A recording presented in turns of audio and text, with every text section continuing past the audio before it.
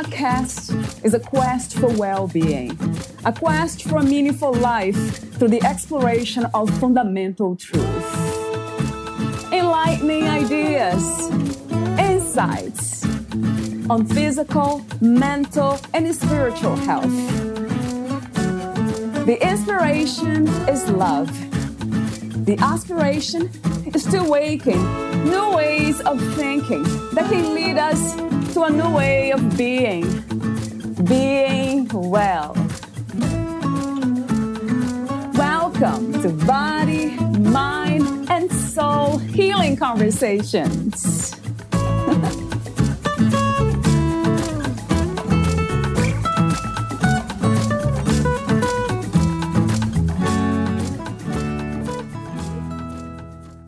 Some say no one really lives his own life, true face covered by a mask, stuck tight and fashioned by a series of random voices, interactions, childhood dreams of flying, long lost, adult desires for comfort superficially gained, mismatched pieces welded sequentially over time, firmly to the fragile baby skin of who we really are. Some say all paths lead to these false lives discarded, rain-soaked clothes hanging against a damp, shadowed stone wall. Standing here, midlife, children grown and mostly gone, I let the cold winter air in. The Precious Life poem by Matt Mumber. Valeria interviews Dr. Mumber, the author of In the Awakening Season. Dr. Matthew Mumber practices medicine as a board-certified radiation oncologist with Harbin Clinic in Rome. After entering private practice, Matt attended and graduated from Dr. Andrew Weil's Fellowship in Integrative Medicine at the University of Arizona, where he met Rachel Riemann and attended trainings on facilitation of physician-patient retreat groups through Commonweal. Subsequently, Matt attended and graduated from a 2-year program on spirituality at the Living School for Action and Contemplation through the Rohr Institute, where he studied with Jim Finley. An author of academic and lay press texts on the subject of healing, Matt has edited an academic textbook entitled Integrative Oncology, Principles and Practice, and also co-wrote a lay press health and wellness book, Sustainable Wellness with Heather Reed. He has served as the president of the Georgia Society of Clinical Oncology. Matt's poetry, which draws on his personal, professional, cultural, and natural world experiences, stems from his Lectio Divina meditation and spiritual practice. Matt has facilitated groups and retreats focused on transformation and healing for over 20 years. To learn more about Dr. Matt, please visit his website, drmattmumber.com. Here is the interview with Dr. Matt Mumber.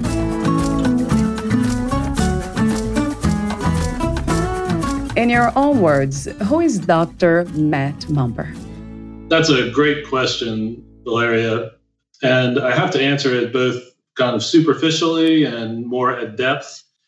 From a superficial standpoint, I'm a radiation oncologist. I work here at the Harbin Clinic in Rome, Georgia. And I'm a father of 3 boys. I've been married for about 30 years, going close to 30 years now. I also have been a seeker, spiritual seeker. I was born and raised Catholic. And after completing my medical degree, I had an interest in integrative medicine. And so I did a 2-year fellowship with Dr. Andrew Weil's fellowship program in Arizona, and that was in 2000.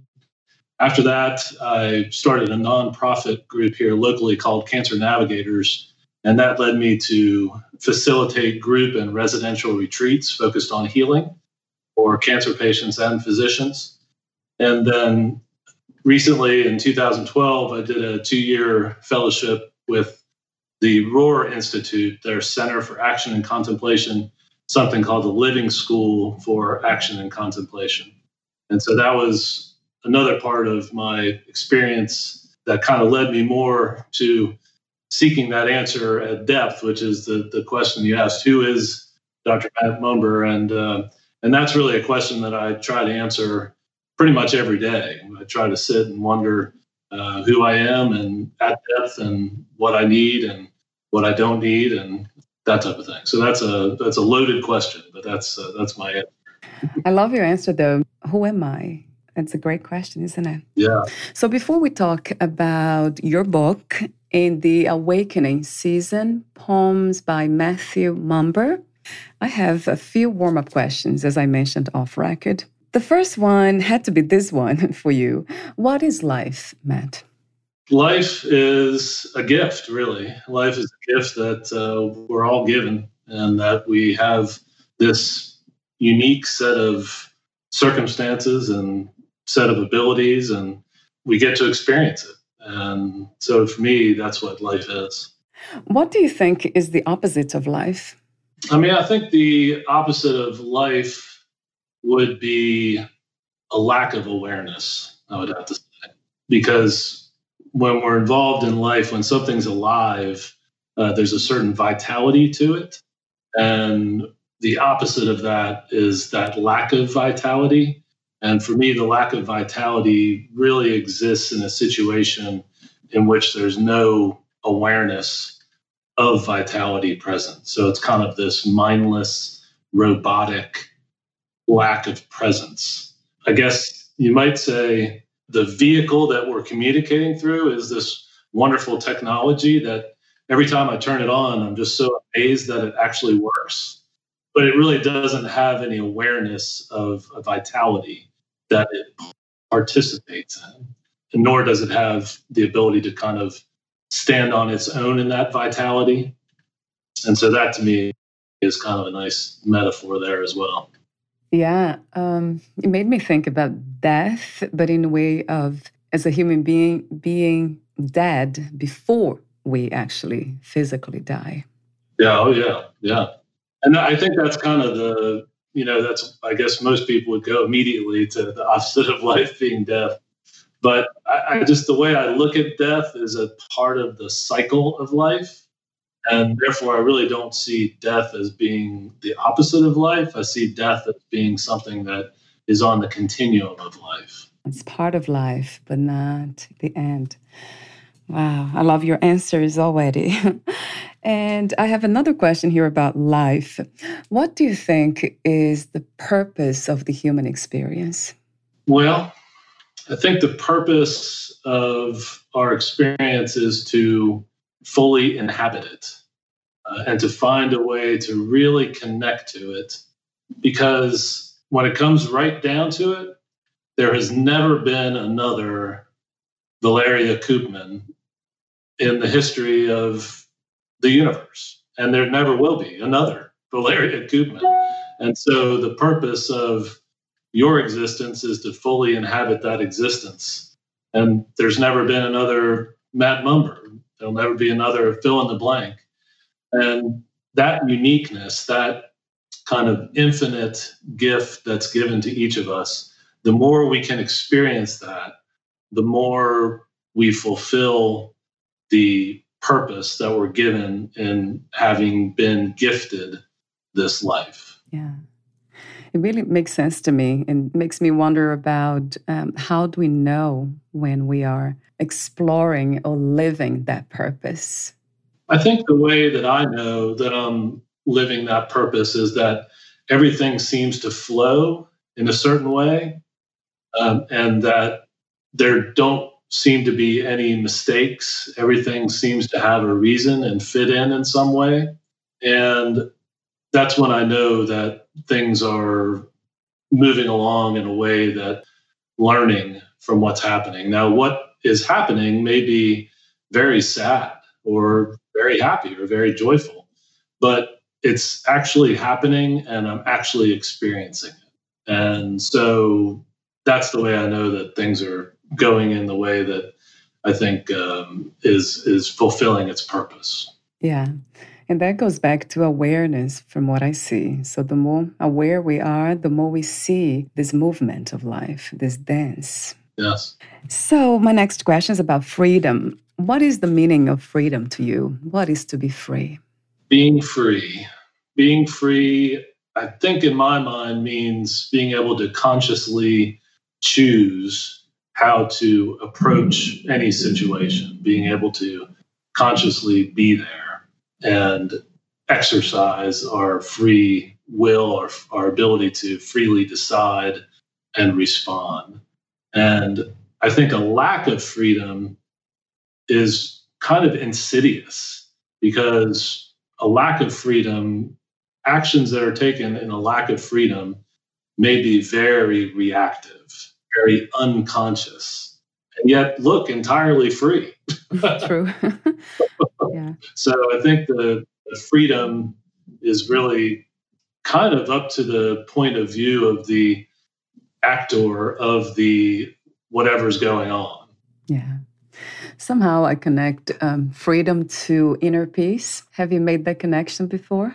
I mean, I think inner peace for me is kind of a state in which I feel like everything is calm and at one. And freedom for me sometimes leads to states of anxiety. And I think it's still freedom, though. And it still has the chance to be something that's happening in congruity with who we really are.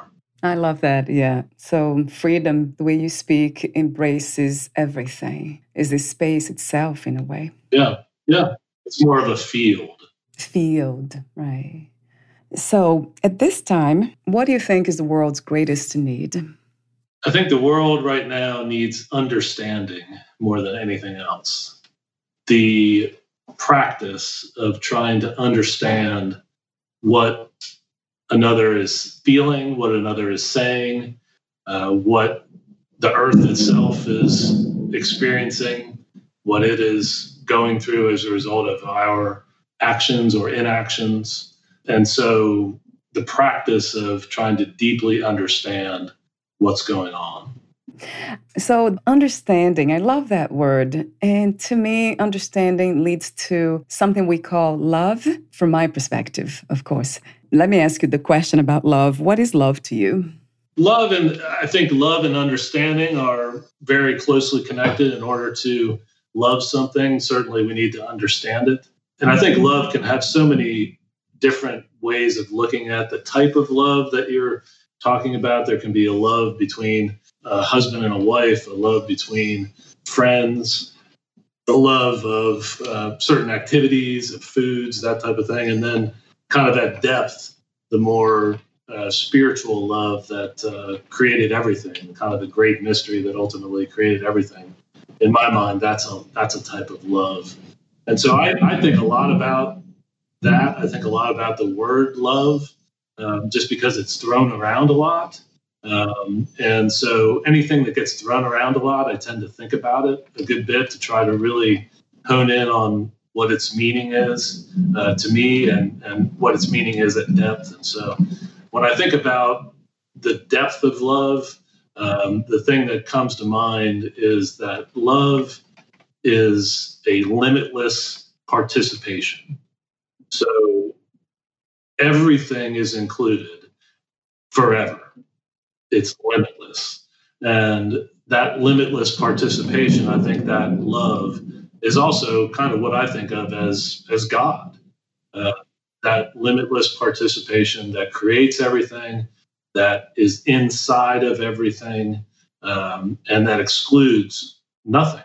That's beautifully said. Yes, 1,000 times, Matt. I had a question about God, but you answered that question already. So let's talk about your work. How did you become a writer? Writing for me was not something that came easily. When I was in grade school, I did not like to read. I think I may have had a little bit of dyslexia potentially. And so I didn't really enjoy reading. But then I finally started connecting, and most of the stuff I read, because I was in Catholic school, was religiously oriented, or what I would think of as spiritually oriented now. But as a child, thought of it mainly as just religious. And so over time, I started to write more as a way of expressing all these deep feelings and thoughts that I was having, and as a way to communicate those types of processes that were going on inside of me with another. And so I took a poetry writing class in college and enjoyed it. And I kept writing on and off over time and just found myself being consistently drawn back to it. And so the foundation of my writing in medical school and residency, and even after, was in the academic type of writing, the scientific type of writing. I did a textbook on integrative oncology related to that. And then I got more into trying to write for more of a lay press audience and wrote the book with a person I facilitate groups with, wrote the book called Sustainable Wellness back in 2012 for more of a lay press audience. And so then the poetry, I think, really came out as I love the way that poetry uses words to say things in such a way that it's almost like a service of saying things that are unsayable. And it's almost like the space between the words, kind of what the words don't say, is where the message lies. And so I've gotten into poetry writing because it just says things in ways that you really can't say in any other way. So that's kind of how I got into that. And it really also became a part of my spiritual or meditation practice, was to develop a way to be creative and to express what I was learning through a focus on a process called Lectio Divina, which is basically spiritual reading. And so I was taught during the living school by a gentleman named Jim Finley. He wrote a book called Christian Meditation, in which he explores the practice of Lectio Divina. And we can go over that if you'd like. But basically, it just allowed me a way of having my meditation practice kind of grow into a creative practice, which for me is part of my personality. I really need to embrace being creative. It's a great way for me to know that I'm healthy and balanced, is when I'm being creative. When I shut down and I'm not creative, that's one of the ways that I know goes back to that earlier question, that I'm not really going with the flow of life. In a way, creativity has a lot to do with that aliveness that we talked about. For me, especially, yeah, with the type of personality I have and the way I live in the world, my most dominant strengths and weaknesses, creativity really helps me with that. Yeah, oh, wonderful. Do you see a difference between spirituality and religion? Yeah, I think religion is basically, in its ideal intent, is a way to get at spirituality, a way to give it a foundation and to develop community and awareness and communion and dive deep into spirituality in a safe way. And to the extent that that is helpful, it's a good thing. To the extent, though, that it becomes more focused on fears and leads us to a lower expression of that vitality that we were talking about, then it's not as helpful. And so it's interesting because a good number of people will identify themselves as being spiritual but not religious. And I think that's more and more people nowadays, because what they see is that in some of the religions, there's a good bit of hypocrisy between what they say and what they actually do. And so for me, that's also an important distinction. Yeah, it makes sense to me. Religion is a method, a pathway to spirituality. But then some people, they become attached to the method. And that's when it becomes a problem. I think that's a good way of looking at it. There's always, I think of this metaphor of, or the story of a monk, a famous monk who's sitting near a pond and he's meditating, and the student comes up and says, "Gosh, I really want to be like you. I want to be enlightened. I want to learn what it is to have a connection with the oneness that created the universe." And the monk doesn't say anything. All he does is points at the moon. And so the student starts thinking, well, gosh, what is it? Is it the finger pointing to the moon? Is it the moon itself? What is it that actually brings about this enlightenment. And so I think that's somewhat similar to religion. Religion is a finger pointing to the moon. It's not the experience of looking at the moon, So you can get connected to the process and overly attached to it. So I think I like the way you put it. Yeah. What is enlightenment to you, Matt? Since you mentioned that word. Enlightenment is just nothing more or less than awareness, and it's a very heightened awareness. But it's funny. One of my main teachers is a Vietnamese Buddhist monk, Thich Nhat Hanh, and I was at one of his retreats, and they have a time where everybody can ask a question, and they put the question in a bowl, and then it goes to Thai, which is what his students call him. Thai stands for teacher in Vietnamese.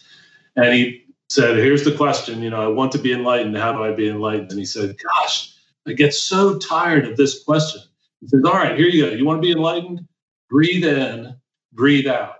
There, you're enlightened. Enlightened already. So that's one of those figures pointing to the moon, You get too hung up on enlightenment to the extent that you forget to live your life. Yes, to experience it, right. Yeah. So before I ask you more specific questions about your book and some poems, let me ask you 2 questions. Why did you choose to become a doctor? Well, there's kind of the funny story, again, the superficial funny story, and the more in-depth story. I remember when I was growing up being Catholic, we had these tests they would give you, right, to tell what you're supposed to do with the rest of your life. Right, that's funny stuff. So my test said I could either be a priest or a doctor. And I was 13 years old when I took that test. As a young male teenager, I thought there was no way I could be a Catholic priest and have a vow of celibacy. Right. And so I had to be a doctor. So that's kind of the funny story about it. But, there was always just something about the field of medicine that called to me ever since I was very young. And I would go to my pediatrician. I remember he was this little 4'3" gentleman. His name was Dr. Procopio. And he was just the nicest guy. And some of the things he did just struck so true with me. Like my mom was, kind of an anxious mother. Sometimes I was the first, and I remember one time she called him and said, hey, my son just ate a dime. What am I supposed to do? And he said, well, as long as it doesn't come out 2 nickels, then everything will be okay. Oh, my God. Wow. So again, there's so many facets to being a doctor. You can be a coach, you can be a priest, you can be a mechanic, you can be a counselor, a guide, a friend, a family member. There's just so many parts to it. And I really like being with people in situations in which they're exploring life at a place where they're tender, where they're fragile, because then I feel like I can meet them at that same place in my fragility. And I feel like that's always been a little bit of a strength and a weakness for me, is that I enjoy meeting people at the tender and fragile and vulnerable places. And I feel comfortable being with people in a tender and fragile and vulnerable way. So medicine kind of fit that need. And that might be because this is when we are the most, let's say, true or real, when we are vulnerable. And let me ask you this question also. To this day, what is the most profound lesson that you have learned from being a doctor?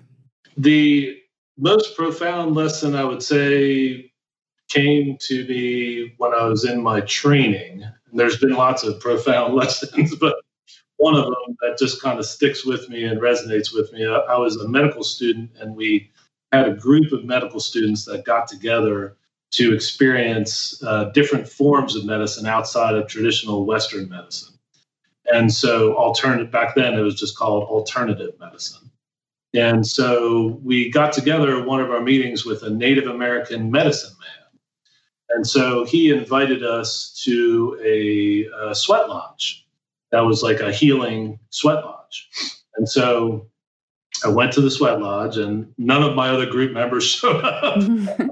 I was there with him and a bunch of other people I didn't know. But we went in the sweat lodge. During this ceremony, you're allowed to ask one question of the lodge leader, and of course, you're in the middle of it. You're sweating horribly. There's these glowing hot rocks in the middle of this complete darkness, And I asked him. I told him. I said, I want to become a great healer. How do I do that? And immediately the answer, he shot it right back, with authority, and said, in order to have the power to heal, you have to accept responsibility for the power to kill.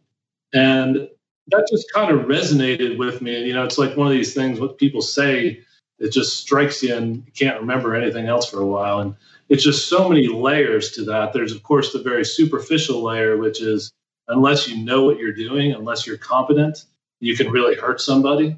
And that's kind of the obvious, superficial layer. But then the more deep layer is that, just like everything in this world, healing and killing are two sides of the same coin. They're non-dual. I guess I know some of your writing has been from the non-dual perspective, and non-duality is real. It's difficult to hold because it doesn't make any sense. It's a paradox, but you can't have healing without killing. And so you can't have beauty without ugliness, and so it really is that was a very deep lesson that has stuck with me as a part of my training and really as a part of what I do every day, being able to be there and know that sometimes healing is very, very difficult work. Yeah, because life and death, they walk together. Dying, you have to die to become something else. If you want to enter the unknown, there's a lot of death, that will happen. Lots of it. It takes a lot of courage, right, and commitment to follow that path, for sure. So let's talk about your poem, Destiny. I have a few questions here for you. So Destiny, what is destiny to you, Matt? Destiny actually came up as a part of the way I write. Again, I kind of use I put myself in the way of these moments that are going to surprise or inspire me or touch or move me. And one of my favorite poets is a gentleman named Rainier Maria Rilke. He was a German poet and in the 1800s. And his most famous set of writings is called Letters to a Young Poet, if people out there wanted to look something up. But he stayed in a monastery for a couple of years, and then afterwards wrote a bunch of poems that were related to his experience. And they've been called since then the Book of Hours. And so after reading that Book of Hours, there were several poems that kind of brought this message to me, which is basically that our destiny is to embrace whatever comes up in our life as being what needs to come up and as being of equal importance and leaning into each one of those things, whether they're wonderful, joyous experiences or difficult, struggling type of experiences. And so that's where destiny came up. Right. That makes me wonder about this idea of choices. If we believe in destiny, then it implies that we are not making choices, really. But we are at the same time. Yeah, that's why I love the title Destiny, because it hints at that. Exactly what you say is that our destiny is to choose to allow ourselves to experience life. That is our destiny. Wow. Our destiny is our life. Our life is our destiny. And so it's not destiny in the way that people think of it as predetermination, but it's destiny in the way of embracing life as it comes to us. So there's an author recently that said, God comes to us as our life. And I think for me, that's very real. Everything that happens in my life comes to me for some reason. Like, for example, this thunderstorm. It's been Yeah. beautiful all day. It's been really hot and muggy all day. Yeah. So I know it's not the greatest thing to have the thunderstorm going on from an audio perspective, but it's here for a reason. And thunderstorms are so lovely to watch. And I know it's not the greatest audio thing, but I think it's here for a reason, and we'll take it, right? Absolutely. I love that, though, actually. I love the way you end the poem. I'll ask you to read the poem in a moment, but I love that. Imagine each and every step a great allowing. Take one step, then another without direction. That makes me think about trust, in the idea of trust, and trust in the unknown. Is that what you had in mind? That's how I experienced it, yes. It sounds very much like it comes across that way. And you also speak of forgiveness in this poem. What is to forgive? I'll tell you, there's another one of these wonderful books I've run across in life in general. It's called A Course in Miracles. And there's a nice little lesson in there, a little question. Thunder appreciated that one. He wants to participate. Yeah. But the question was, or the answer is, forgiveness is selective remembering. And I really like that, selective remembering. And forgiveness is also the key to happiness. So when we look at the past, we can understand it, we can hold it, we can set appropriate, healthy boundaries. One of my teachers said that healing is possible without forgiveness, but it's not possible without anger or without healthy boundaries, especially in times that we feel like we've been traumatized. But forgiveness allows one to let go of the past ultimately. And that's something that it sounds trivial, it sounds kind of like a cliche, but it's something that in the work of healing with mercy and awareness, looking at those things that we don't want to look at, that we've dismissed before, forgiveness ultimately allows us to move forward and be open, be present, selectively remember the past as something that was there to teach us. Very difficult work. But that's ultimately, for me, that's what forgiveness means at depth. Yeah, that resonates. So can you read the poem Destiny? Destiny, breathe with me this ordinary day, leaf-lined dirt path, downhill, right next to home. Take one step, then another, without direction. Who knows if we will ever find our way back? Just imagine if each second had a reason.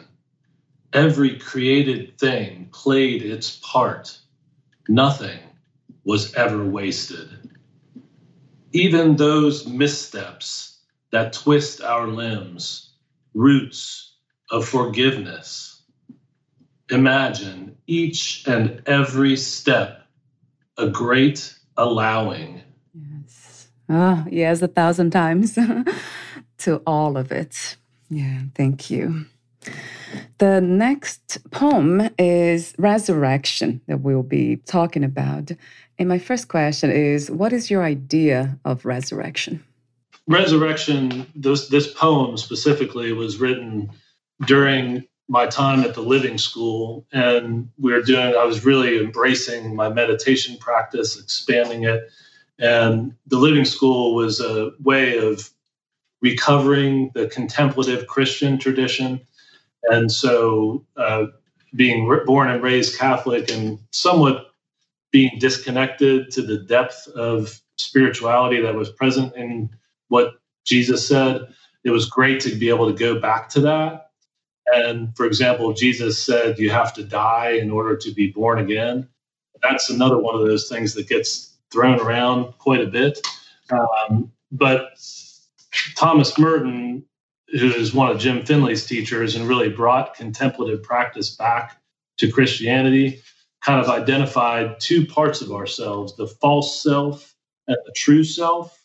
And the false self is that part of us which thinks it can exist without anything, without anyone else, without God even. It just is its own separate, isolated island. And that's where everything that it does resonates from that. And then the true self is that part of us that is vulnerable and fragile and one with the creator that created us, as well as with everyone and everything that ever existed. And so we die to that false self and wake up to that true self. And that's a process. And so for me, that is the process of resurrection, the process of dying to the false self and arising in the new self. Yes. Another 1,000 yes for that too. Because from what I understand, once we are there, then there's just love. And now we can feel this connection with everything, everyone. We cannot put into words even. I love the line you say, die with me just once while we are still breathing. I love that line. So yeah, can you recite that, please, Matt? Resurrection. Here, in this moment, where our skin is submerged, and there are no shrouds, no reputations to unravel, die with me just once while we are still breathing, only holding the greatest possible good, complete and utter despair, without preference. To die, wake, taste this exquisite life. Can we stop everything together? Notice that the flow of breath continues without our willing it so. Wow. I love your poems. I love your work. I mean, it's profound. It's beautiful. It's true. That's really what I want to say. It's true. Live without preference. This has been said in Zen Buddhism a lot. That it's a state of mind, of being, that is knowing now that we are there, living that truth when we have no preferences. Is that possible, Matt, to have no preferences? Yeah, I'll tell you, the one of the images that sticks with me from the Living School teachers is of the image of the crucified Jesus, and how Jesus is on the cross and his arms are spread out. And at that point, his body's hanging down, and the cross has a vertical dimension and a horizontal dimension. And so the vertical dimension is kind of this depth of existence, of spirituality, of love, of life. And then the horizontal experience is the depth of everything that could happen here on this planet, in Earth, all the things that happen. And so in that's kind of the symbol of the cross, the symbol of Jesus holding literally everything, the greatest possible good, complete and utter despair, without preference, without judgment, without saying, hey, I want to keep this, but I want to get rid of that. Holding it all. It's that limitless participation. Everything is included. Is that possible? Yeah, right. It's possible because we've seen it. We've seen somebody do it. And that's what I think he means when he says, follow me, to try to do this. It's not easy. It's not easy. But I think that's the depth of practice that I try to hold in mind when I sit. I try to hold in mind that the greatest possible good, complete and utter despair, are just different sides of the same coin.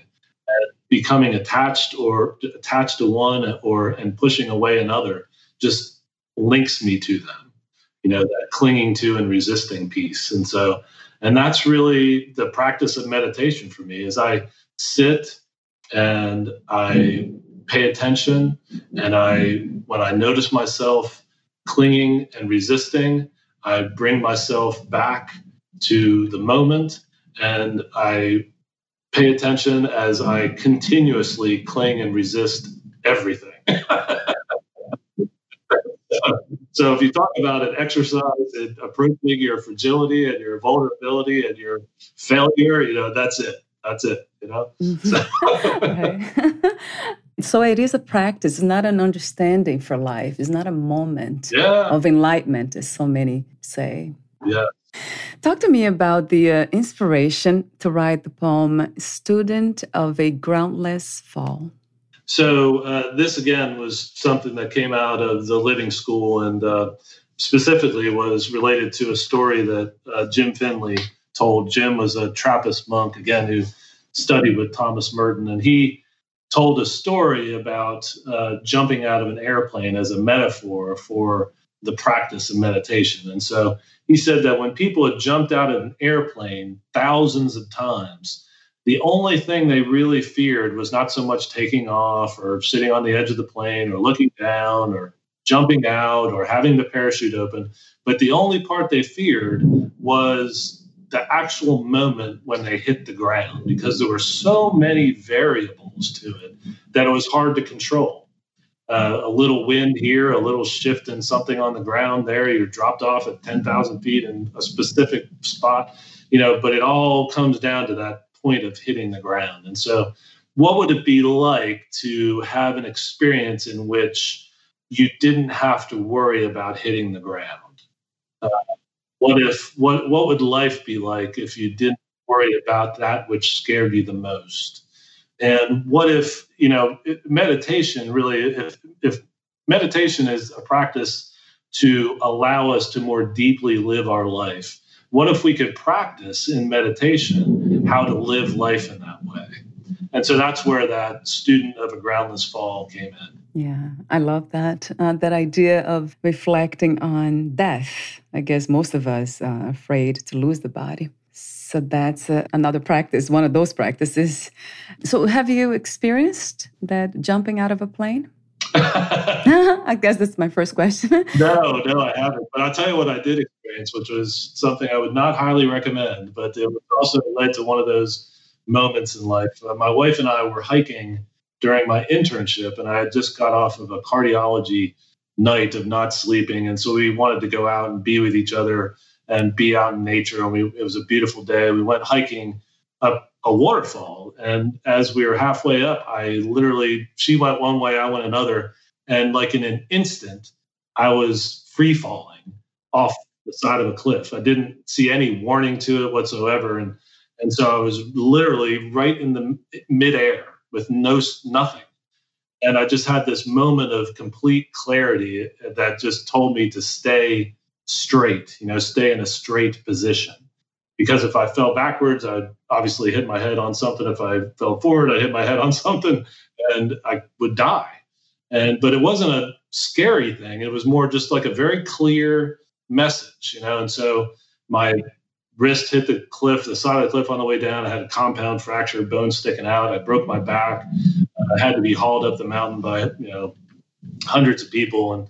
But that moment of clarity when I first fell, again, I wouldn't recommend it, but, right. But it was one of those moments where I just really felt kind of embraced and held and completely 100% fully present. Wow. Yeah. Fully present. How amazing. So that voice, the clear message that you heard, what do you call it? Intuition, the higher self? There's a lot of names. Yeah. I tend to think I don't really have a distinction between the way God speaks to us. I feel like sometimes he speaks to us and he or she or the energy that is God, all the holy names of God, I don't want to use a pronoun, speak to us in ways that a lot of times we don't pay attention, but they could speak to us through this thunderstorm. They could speak to us through a wasp. They could speak to us through a voice, through music, through the touch of a loved one, through a really painful experience, through any of those methods. And so I really feel like that was the voice of God. And it's not in a way that was any different, though, than the voice of God that comes to me through this thunderstorm or through sitting on a wasp, which was another one of the poems. But, and so it's not I guess the word I'm looking for is it's not special when that happens. It's that I was paying attention. Right. Yeah, I think I heard something before. Somebody said, what is not God? Everything is God. And at the same time, it's not. So that paradox again. So let's hear the student of a groundless fall. Student of a groundless fall. People who teach people to jump out of perfectly good airplanes say the only part that still scares them is the landing, where fall meets firmness. Not that adventurous, I booked the standard flight to enlightenment. Sit, spine straightened skyward, gravity pinning pelvis to ground. I clear departure, achieve proper altitude above the usual catastrophes. Notice, here and now, have an edge, slightest sensation, most intimate thought, this single breath, free falling awake forever. I love that. Most intimate thought, free falling awake forever. I love the way you write, Matt. Yeah, it really captures the essence of what we cannot talk about. I mean, we can, but it's not it still. So we can only feel and yeah. So you also have the poem Connected. That's a beautiful poem. I caught my attention, this one. The breaking news poem caught my attention too. Wow, interesting, that one. Do you want to talk about for a moment? Yeah, that one is different, certainly, than the other two. It's much more kind of edgy, and basically what it was inspired by is, if you click on your phone, the news icon, or you pull up the news on the evening news, it always has these words, breaking news. Before, breaking news used to mean something important. Now it's just every day there's breaking news. And ultimately, it's kind of this culture of catching your attention such that I don't think it's catching your attention in a way to report the actual news, but it's more in a way to kind of get you into the advertising that takes place or what they think you need to know or what they think you need to think. And so that's what this poem is about. Yeah. Yeah, I don't watch TV, but when I do, I see that. So that's the reason I choose not to. I don't watch the news either. Yeah, I read it on my phone occasionally. Right, occasionally. Good for you. Yeah, that's what I do too. The way you said is very clear. Part of your poem says, we call it news, and it's really just advertising, selling the opinions of the highest payer.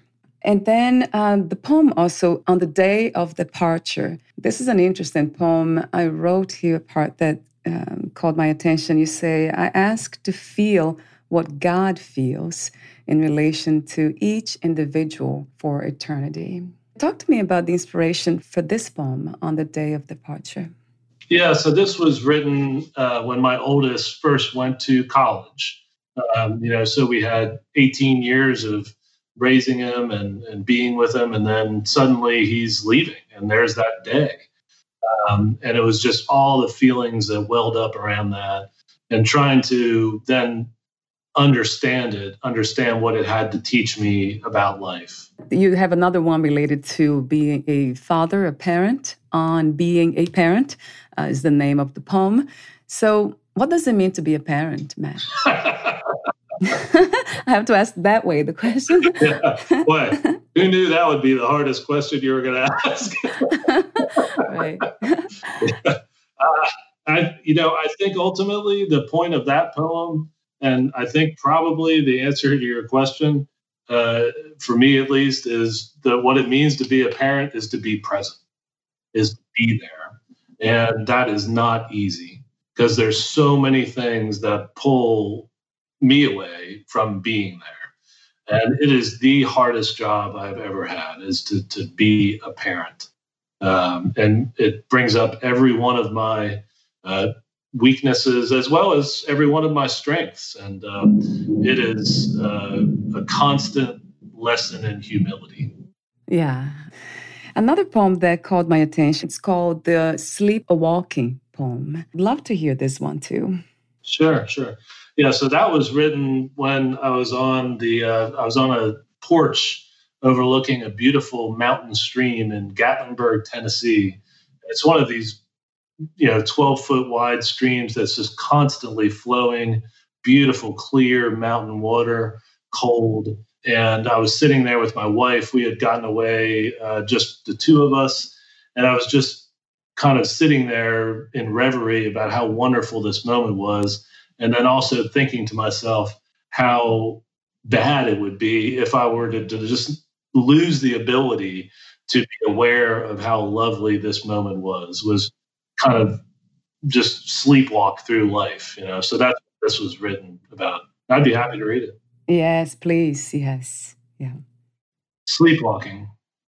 If I ever get bored with the river rapids roar, promise you'll give me a nudge. If I ever seem rushed in our morning first touch, hold me in a little longer hug. When I start to forget the gift of every breath, promise you'll be there to wake me. I love this one too. This is profound. Yeah. And another one that I really love is the Deeper poem. Wow. I mean, it's a very short one. Yeah, so this was actually kind of an experience where I was in a situation in which I was kind of having an experience, asking for an experience of what it would be like to actually see God.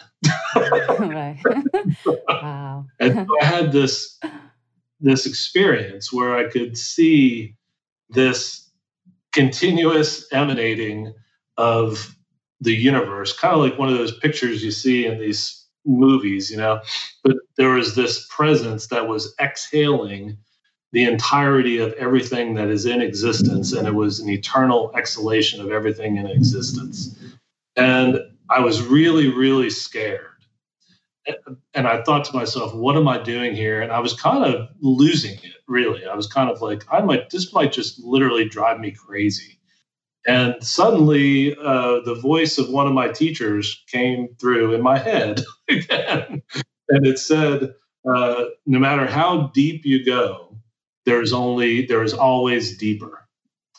And it just kind of stabilized me in that moment, because I felt like, regardless of the depth of my fear, regardless of the depth of my wonder, there was always a deeper level of that in existence. And so my experience of it was important, but it was framed and supported by the depth of experience of whatever that might have been, that literally is infinite. And so to me, that was so soothing. And it really brought me to thinking about and to realizing that at those times when I've been really sad in my life or really happy in my life or whatever it is in between, that there's a depth of that is unfathomable. And I fit in there somewhere, but I'm not like the deepest of the deep, and I'm not like the most superficial of the superficial. I'm there, and it's going to be okay. I'm not alone. And so that really is the message of that very short poem. I'd be happy to read it. It's kind of not a very long one. Yeah. I love this idea of getting deeper into anything, feelings, anything that we are experiencing, just trying to me, getting deeper is actually to seeing closer and closer and closer. And the closer we get, the more we kind of fall into this magical field, as you call it. Well, and another lesson, that one of my teachers said is that there is no such thing as repetition or redundancy on the path to awakening. You keep going back and you keep going deeper. And that just makes sense to me, because, what works, and what gets us there. And there's always deeper. True. And then another poem is This Precious Life. That's another one that I really like. And there's the last one I have here is called Jealousy. So that caught my attention for some reason. And I think because you talk about nature and how nature doesn't envy, there's no fight or struggle in nature. And that made me think about us human beings, that we are nature itself and we have this, we're so complex. So talk to me about jealousy. Yeah, so I find that I struggle a good bit with jealousy and thinking of especially when I'm out of balance, when I'm kind of stuck. I'll think, oh, they just have it so much easier than I do, or they're doing something so much better than I am. And so that's what this poem was about, was trying to understand the way the natural world works, because as a human being, I'm a part of the natural world. And so can I align myself with the natural world in such a way that it allows me to understand where my jealousy is coming from and to then release it ultimately. Yeah, I love that word, release, as if we have been holding on to something that doesn't belong there. It's not natural, right, to the flow of life. I really enjoy the more aware I become, the dance of life, and I don't push anything away. So when it comes, whatever feelings are natural, but the emotions, with the interpretation of feelings, then I just let them be too.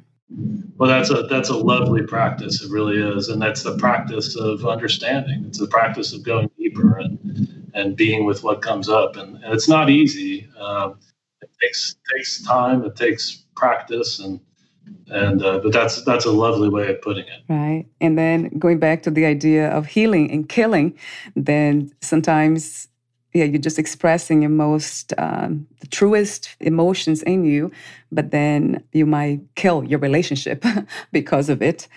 But that is also part of the healing process. Yeah. It's a mystery. Oh, yes. A beautiful mystery from my perspective. So we're almost at the end. I have a few more questions for you. I call them final questions. Would you like to add anything, Matt, or read any other poem in your book? No, that's okay. Yeah, we'll. I guess the only thing to add is its release date on Amazon, I believe, is September 1st, 2020. So we're looking forward to that. Yeah. Oh, yes, that's important to mention, right? So September 1st, the book will be released and it will be on Amazon and the other stores. So 3 more questions for you. Oh, perhaps 4. How do you define success these days? What is to be successful? Success, for me at least, is being able to be authentic, to be true to your true self, to be authentically you. That, I think, is success. Yeah, I love that answer. Do you believe in unconditional self-love? Yes. Interesting pause. Yeah. I guess that there are sometimes I do things that I kind of feel like, gosh, why did I do that? So to the extent that I can, it's okay for me to get angry at myself and to learn and to grow and to do things differently than my mistakes. Then yes, it's just that unconditional word, I guess, to a certain extent. Yes, I love myself no matter what. Yes, and I also realize that sometimes I make mistakes, and that there's room for me to grow. It's okay for me to kind of to allow myself the space to grow, because I don't want to, from an unconditional standpoint, I guess I don't want to encourage like a self-nihilism where I say that, well, whatever I do doesn't matter. It's kind of like that predestination idea instead of destiny, that we get to choose, our destiny. And so to me, I think that's a different type of thing. So there's a nuance there somewhere. Yes, right. So that's interesting. I get that. Sometimes, not all the time, about unconditional. Oh, yeah, no, we have to set some boundaries and conditions to everything. So I don't know, but ultimately life is the foundation, from what I understand, is unconditional love. What is another word for healing, Matt? That's a tough one. because healing for me is such a loaded word. It's such a, I think a good bit about what the definition of healing is. And so I guess I would start with that. And during my integrated medicine fellowship, I read a book by a guy named Stephen Levine, who worked with as a hospice provider. And he wanted to find out what it was like to have just 1 year to live. And so he wrote a book called A Year to Live. Every day he lived as though he was going to die on that day, a year from that day that he started.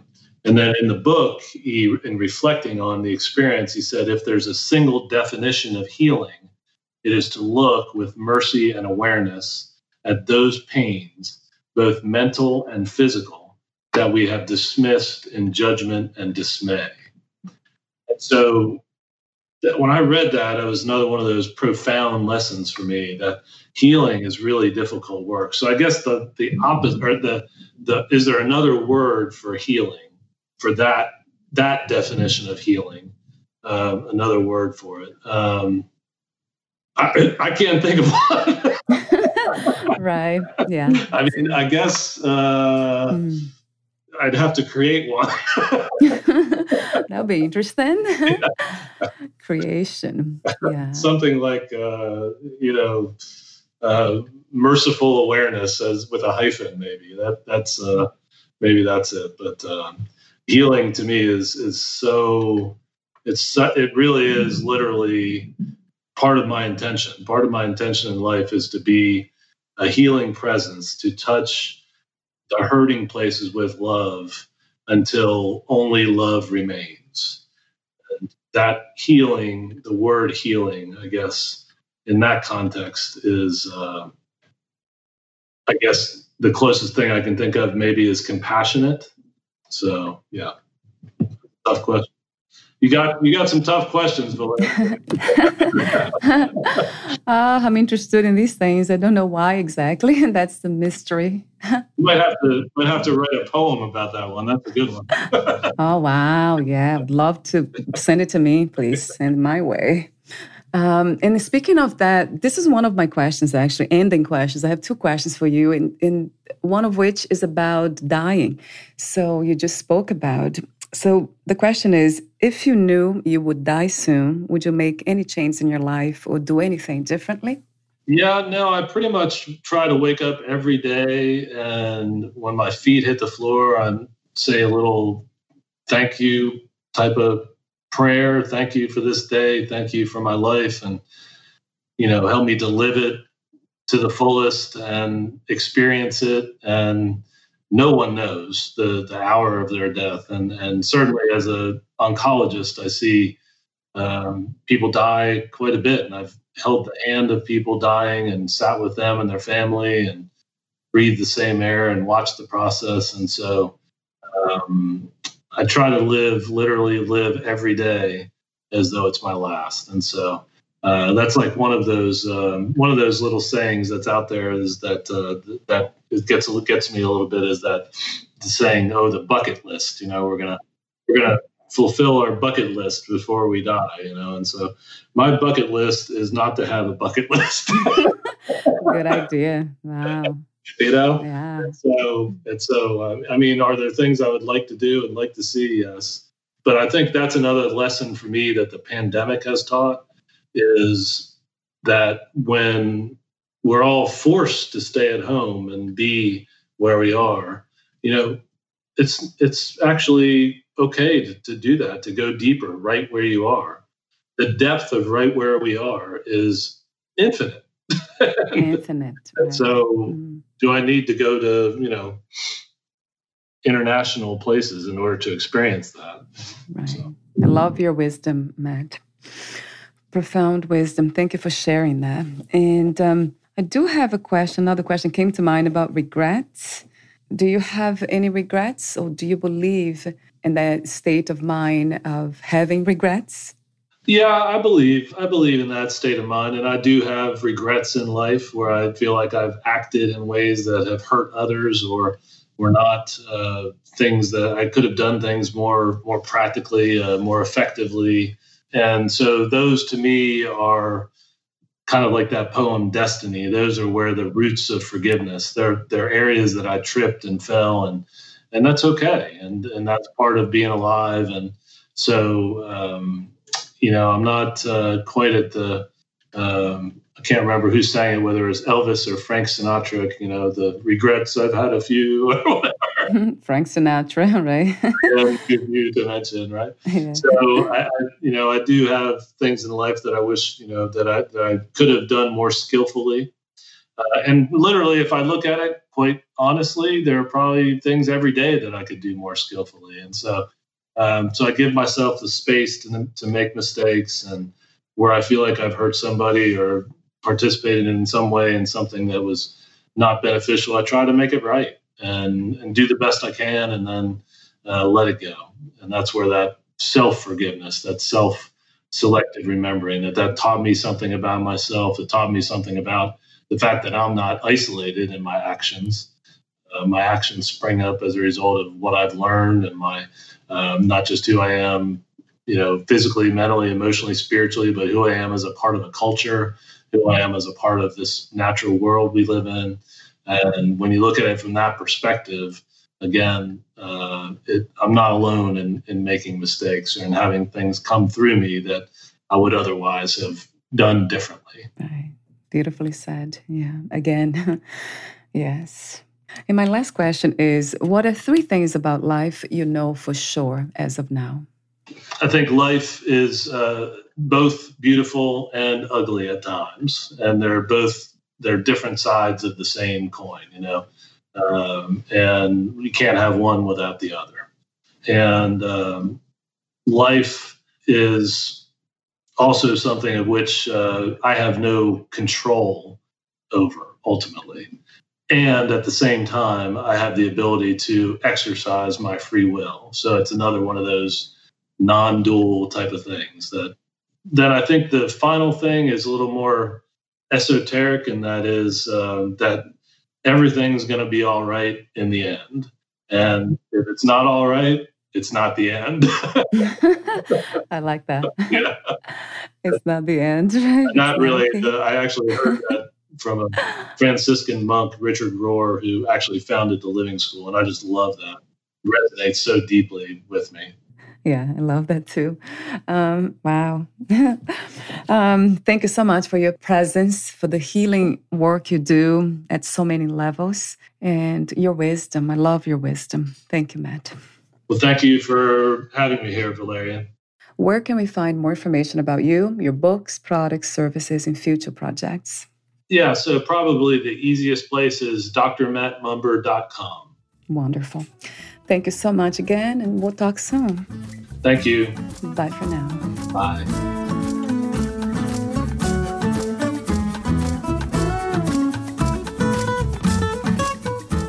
Thank you for listening. To learn more about Dr. Matt Mumber, please visit his website, drmattmumber.com.